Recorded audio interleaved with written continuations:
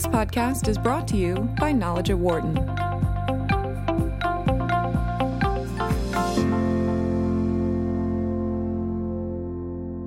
Recently, Lego announced that it was cutting about 8% of its workforce, or about 1,400 jobs. The news came as recent earnings showed a decline in revenue for the first time in 13 years. So as the current CEO mentioned, they need to hit the reset button. Our friend Dave Robertson joins us. He is a senior lecturer at MIT as well as a lecturer here at the Wharton School. You also hear Dave as the host of Innovation Navigation. I'll hear it here on Sirius XM 111 every Tuesday morning. Great to see you. Thanks for coming in. Yeah, thanks for having me. So did the announcement surprise you? It did, yeah. I had heard from my sources that the slow growth last year was partly driven by constrained production, right? It was supply, not demand driven. Okay. But I think the problems were worse than that. What I had heard is that they couldn't make enough Lego to grow sales, and so they'd cut back on marketing. And because of that, sales growth wasn't very good last year. But what I'm hearing now, and that was due to the Chinese factory, but what I'm hearing now is that the problems went deeper than that. So what is your expectation for what's happening here? I mean, they're in the process of switching CEOs, so that's a little bit of a transition period as well. Yeah, and switching CEOs twice in a year. Yeah, twice, yeah. Yeah, so I should say, first of all, I wandered around the world of Lego for 5 years, from about 2007 to 2012. But when I came to Wharton, before, I was the Lego professor at IMD in Switzerland, which is where the chairman of the board got his MBA back in the 70s. So I had a special relationship with the company and still have friends there. But when I came to Wharton, I lost many of my contacts there. So I have no inside knowledge. I'm not talking about anything. I'm not revealing any confidences when I talk about this. Right. But I'll say a couple things. I mean, let's kind of establish the base here. That Lego's revenues between 2007 and 2014 quintupled. Yeah. I mean, that they had a pretty good run of it, and then it's been pretty flat since then, right? They're up 5% last year, and then they're down 5% in the first 6 months of this year, and so we may just be seeing the end of a great run. Okay. That part of it is that there's only so many linear feet of shelf space in the toy stores around the world. Right. And as they're looking for the next big thing, I think what we're seeing is they've struggled to find that. They have made an effort the last handful of years to really associate themselves with a variety of brands, linking themselves up with Star Wars and the Disney princesses and that chain. And that obviously gave them a measure of added success because of that. But those types of partnerships, when you're talking about a thing like Lego, do you think long-term they can continue to build those partnerships out and be successful? Or are there other elements that they need to focus on as well? Well, those partnerships, I think, have helped them a great deal. Lego Batman, of course. There was the movie, which didn't do as well as the Lego movie back in 2014, but did pretty well, and the toys did pretty well. But I think a lot of their later growth has been due to their internal properties. They had Lego Friends, the girly set with the pink and lavender bricks, and they had Ninjago, which the movie just came out, or is it just coming out? I haven't checked. It's out in September, okay. But that is their own property that they developed back in 2011, and those properties have been huge for them, and because they get to keep the revenues, they don't have to pay somebody else for the intellectual property, and so they've had good luck with these play themes, right? The core business of Lego, I think, is continuing to do pretty well. Right. It's more kind of, what do you do from there? Your comments are welcome at 844-WHARTON, 844-942-7866. Or if you'd like, send us a comment via Twitter, either at BizRadio111 or my Twitter account, which is at DanLoney21. Love to hear from some of you about Lego. I will say this on my personal experience. My son, Hutch, 8 years old, every time we go into a store, a toy store of some kind, invariably he goes right for the Legos because he's a big Star Wars fan. So, I don't know necessarily if it's the Star Wars part that he loves so much or it's the Lego part that he loves so much. But for Lego as a company, they have to capitalize on that to be able to build out those other properties, as you said, they're having success with. Yeah, and let's take a step back here, by the way, this is still a pretty good business, Yeah. right? I mean, they grew 5% last year.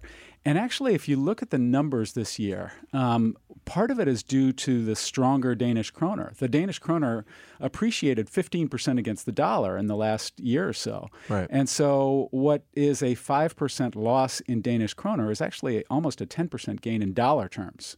So if they were a U.S. company, which they are more than a Danish company in terms of sales, Yeah. right? We'd be talking about how it's single-digit growth, but it's still, healthy 10% growth. The new CEO that will be coming on in October, I believe, Niels Christensen. Yeah. What do you know about him and his background in terms of potentially stepping in and trying to find that next level of growth or that next, great new idea for Lego? Well, I wonder how much of this this kind of turmoil is related to this change at the top. That, Denmark is a small country, Right. and especially at the top levels of the corporate world, it's a very small country.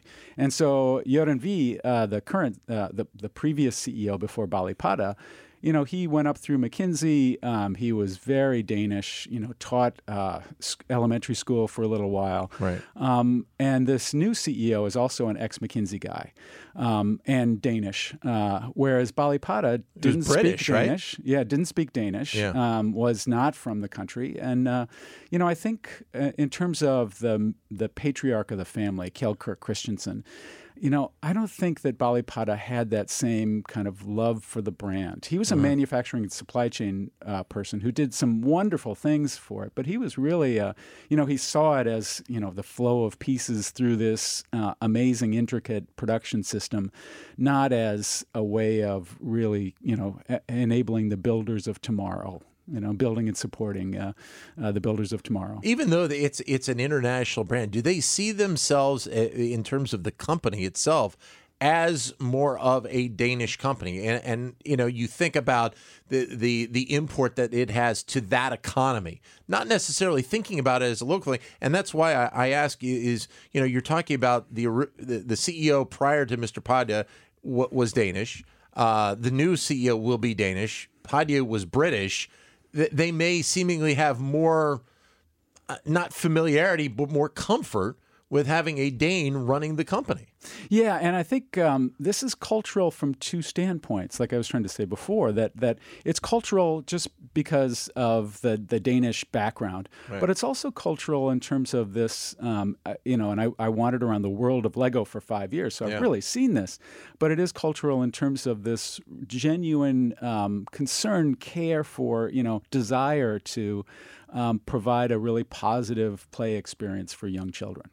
As you mentioned, you did a book about Lego, Brick by Brick. I guess my question is, do they try and advance into the digital world? I mean, Lego success is touch and feel with the product that they sell in the store. Obviously, they're in the digital world with the properties, the movies, and stuff that they've done like that.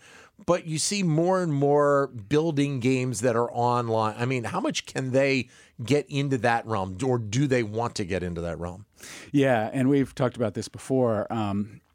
I think that may be the root of what we're seeing here. That Lego, in my book, in Brick by Brick, the failure chapter was about their efforts to create an online, a multiplayer game around Lego, a building game. And it just took so much effort and so much time, and it wasn't that fun. And it also pushed the technology beyond what was available. But if you look now at their current major pushes, their toy themes, one of them is Nexo Knights, and their key thing for that, the differentiating thing they were trying to do differently, was an app. A smartphone or iPad app. Yeah. And so you'd play with the characters, but then you'd also take pictures of them, and if you got enough, I don't quite know how it worked, but you'd use the app to enhance the play experience. Right. I don't see a lot of uptake on that. In fact, they're not offering a Nexo Knights movie. They're offering a Ninjago movie, Right. which had a little spinner and a game and, all kinds of, and a cartoon show related to it. But the other thing that they're putting a lot of attention to is Lego Life, which is kind of an Instagram-like thing. And so kids can register for this, and they can take pictures of their creations, and they can They get building challenges and they can share with friends. And that tends to be a really time-consuming and expensive proposition, right? Because Lego cares very much about the brand. And anytime you have this kind of online community, you have to worry about all kinds of negative things. I mean, of course, there's the predators and things like that. But there's also, kids will build things like, parts of the male anatomy. I mean, kids, you know, that just happens. And adults will build it too, right? And so Lego has to spend a lot of time just looking at every creation to make sure that it's something that Lego can post. One of the interesting things that Lego has become involved in recently, and we've seen it here in the Philadelphia suburbs, is that they've taken out space in one of the malls around here to have a kind of a life experience, a Lego life experience, where you can go in and build things and see things. And I found that as an interesting type of partnership to have when we're talking about a time frame where malls are seemingly having issues trying to draw people. I don't know how successful that property has been, but it's very interesting that whether it be Lego or a branch off of Lego decided to go in that route to look to find growth. And have you taken your son to it? I haven't yet. Okay. I haven't. And has he asked you to? They asked me one time early on, and we've been so busy, we haven't gotten back to it. So I've heard some good things from parents when they go there, but you wonder if it's something that you would want to go back to over and over again. Yeah, and I just think it's a wonderful experiment that nobody's talking about, right? So, a Macy's or a Sears or a JCPenney closes, you've got that huge empty space. What do you do with it? Lego walks in and says, well, we'll take it from you. We're not going to pay that same dollars per square foot that Macy's or Sears did. But by the way, we'll bring lots of traffic, and we'll bring it during the day when moms want to take their toddlers. Yeah. And so we'll bring foot traffic to your mall.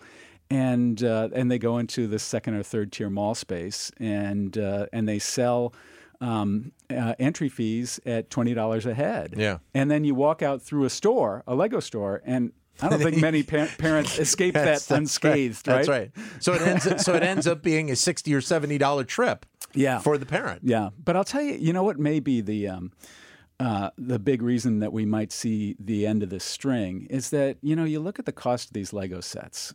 So, $100 these days buys you a fire station or a police station or a prison in the Lego City line or kind of a middle-of-the-road Star Wars set. Yep.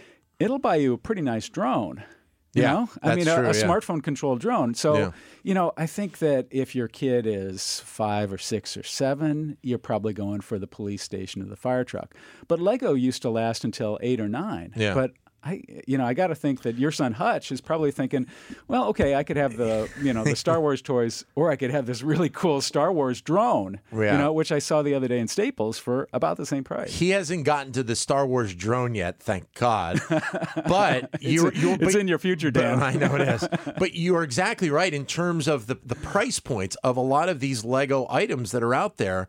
And, some of the bigger Star Wars Lego items, whether, the different aircraft that were in the movie, those are like $89, $99 a pop. And that's a hard thing for, a parent to buy. Whereas some of the smaller ones are, $17, $25, $30. It's a more palatable experience. So I guess the price point is going to be something to be watchful for. And it's hard when you're talking about Star Wars because you're buying in. You have to buy in and pay them for the rights to be able to do it. Yeah, right. I mean, Lego, they pay $1 a pound for ABS plastic, and they sell it to us for $50 a pound, give or take.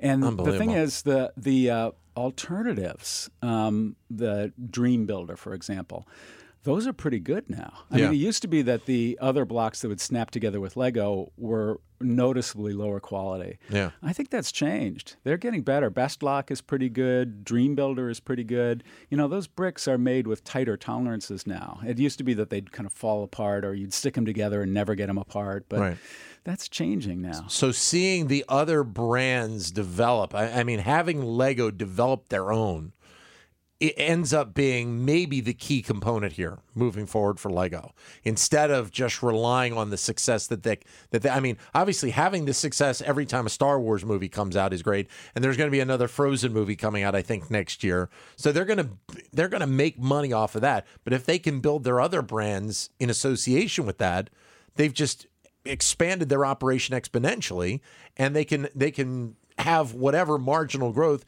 you can have going forward instead of falling back significantly. Yeah, I'm not convinced. I think there's only so much growth in that. And the growth that there is going to be in China and India, where the margins, I think, are going to be lower and the sales price is going to be lower. I think the path forward for Lego is, and I think the customers are telling them this loudly and clearly, is more like Disney than it is like Nintendo, right? That it is going to be more like these experiences, this Lego Discovery Center, the theme parks, the movies, and I think we're seeing that, although I think they're giving a lot of the revenue from those to partners, right? So the movies are done by Warner Brothers. I'm sure they're getting a nice profit from that. Legoland in Florida's got to be run by an amusement park operator, I would think. Well, and the Discovery Centers are both run by Merlin Entertainment.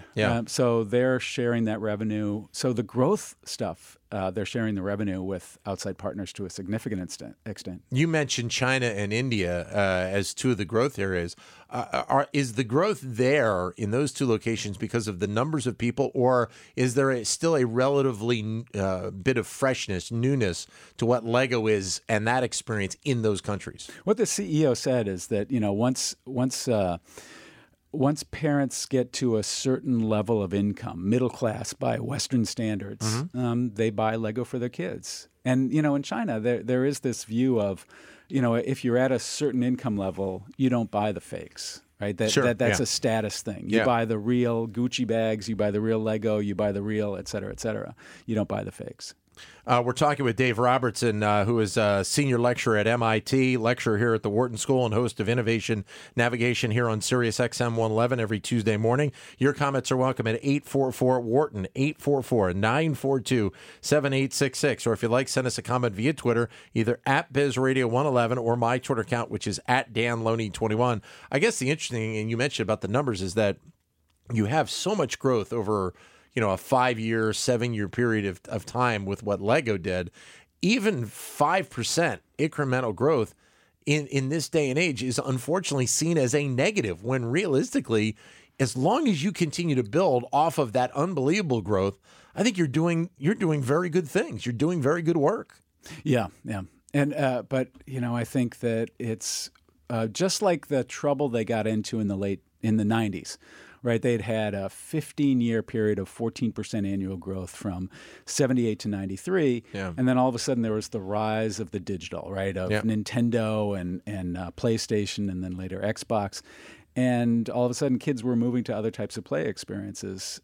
We may be seeing the same thing now. I mean, I think of myself as a geek dad. I mean, I got all the geeky stuff from my son and daughter. And, they just, another big expensive toy that they introduced was Lego Boost. I hadn't heard that one. Yeah, so they've always had, for quite a long time, since the late 90s, they've had Lego Mindstorms, which is their high-end robotics kit and can do really significant stuff. And there's a first Lego League competition every year, and so schools buy the kits. And, that's very well established as a way, as an entry-level robotics platform. Right. They introduced a lower cost one called Lego Boost, which has to be kind of cannibalizing the Lego Mindstorms. Okay. But it's still not cheap. It's $160 for the basic kit. And, you think about what you can get now for $10. Yeah. For $10, you can get a Raspberry Pi. Yeah. You can program it with a simple visual language called Scratch. Yeah. And then you strap a couple sensors and motors to it. And for, $30, you can do something pretty cool with it. And you can teach kids to program more so than with Lego Boost. Lego Boost isn't really that good a programming environment. They kind of oversimplified it to bring it down to a younger level. So where is Lego's area to innovate then? If they're going to innovate and truly make a change. Yeah. I mean, obviously the properties you said are important.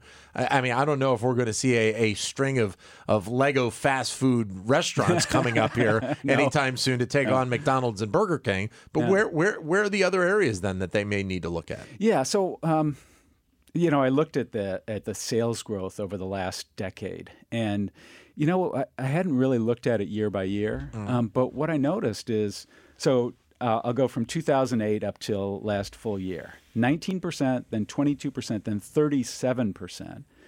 And then 17%, 23%, and 10%. Right. And 13%. And then they had 25% from 2014 to 2015, and then 6% last year. So, it's been a pretty healthy kind of 20% average growth. Yeah. But it's been a little cyclical. And, when you have your major efforts that you're putting in around Nexo Nights with this app, which I think just didn't work, right? Yeah. It was a nice experiment that didn't work. And then you've got Lego Boost and you got Lego Life that's sucking up a lot of time. And, another major play theme that they've got 24 different toys around Minecraft. Yeah. And yeah. I can't see that. I mean, I got to think that draws kids to Minecraft, right? It takes them away from Lego rather than toward it. My son is buried in Minecraft right now. But does he like the Lego toy? He still does like Lego toys. No, but does he like the Lego Minecraft toy? No. Okay. Regular Minecraft. I bet that hasn't done that well. And so some of this is just they've made some bad bets, right? I mean, kids are hard to predict, and they've come up with some play themes that kids didn't like. And, if they get another good play theme coming out next year, all of a sudden we could start to see double-digit growth again. But I don't think they're going to get it from the digital. I mean, I think this year is an example of how they just are not able to do digital. And I don't think that's a failure in creativity. Right. I think that's a limitation of the brand. That fundamentally, as parents, we buy Lego because we're sick of our kids always wanting to go online. That's right. And, yes. and it lets them do something physical that is really good for, fine motor skills and 3D spatial realization and, creative construction, all those good things that, I haven't seen studies about it, but I'm sure it can't be bad for kids. Right? But it's funny, and going back to the experience of my son, is that sure, he loves the Star Wars stuff, but he loves the police station or the lifeguard one. I mean, there's so many different ones that aren't necessarily branded with a big franchise that still do pretty well, I would think. And again, just like you said, it's that touch, of being able to build, which a lot of parents, I think, have to see the benefits of, instead of having your kids sitting in front of a computer or on an iPad and playing Minecraft all the time. Yeah, but I'll tell you a traumatic period in my life. I don't think it'll affect you as much, but my son was 13 or 12, I think he was, right. And he invited over a new friend that he hadn't met before, and he hid his Lego. Huh. And really? Yeah. So as you can imagine, my worried kids, about theft. My kids never suffered from a lack of Lego. I mean, they always had a lot of it. But he just thought, oh, this is a kid's toy, and I don't want my first impression to be of somebody that plays with kids' toys. And so at some point, you're going to go through the same thing with your son, that he's going to put away his toys because they're kids' toys. Yeah. And my question, the thing that I'm interested in is that age happening younger now, because there's so many cool things for 8-year-olds and 9-year-olds that weren't there even 5 years ago. These drones and Raspberry Pi and Arduino and all kinds of cool robotic stuff. I mean, I just wonder whether we're starting to see a shift in fundamental play preferences. 844-942-7866 if you'd like to join in. Brian in the Bay Area. Brian, go ahead, sir.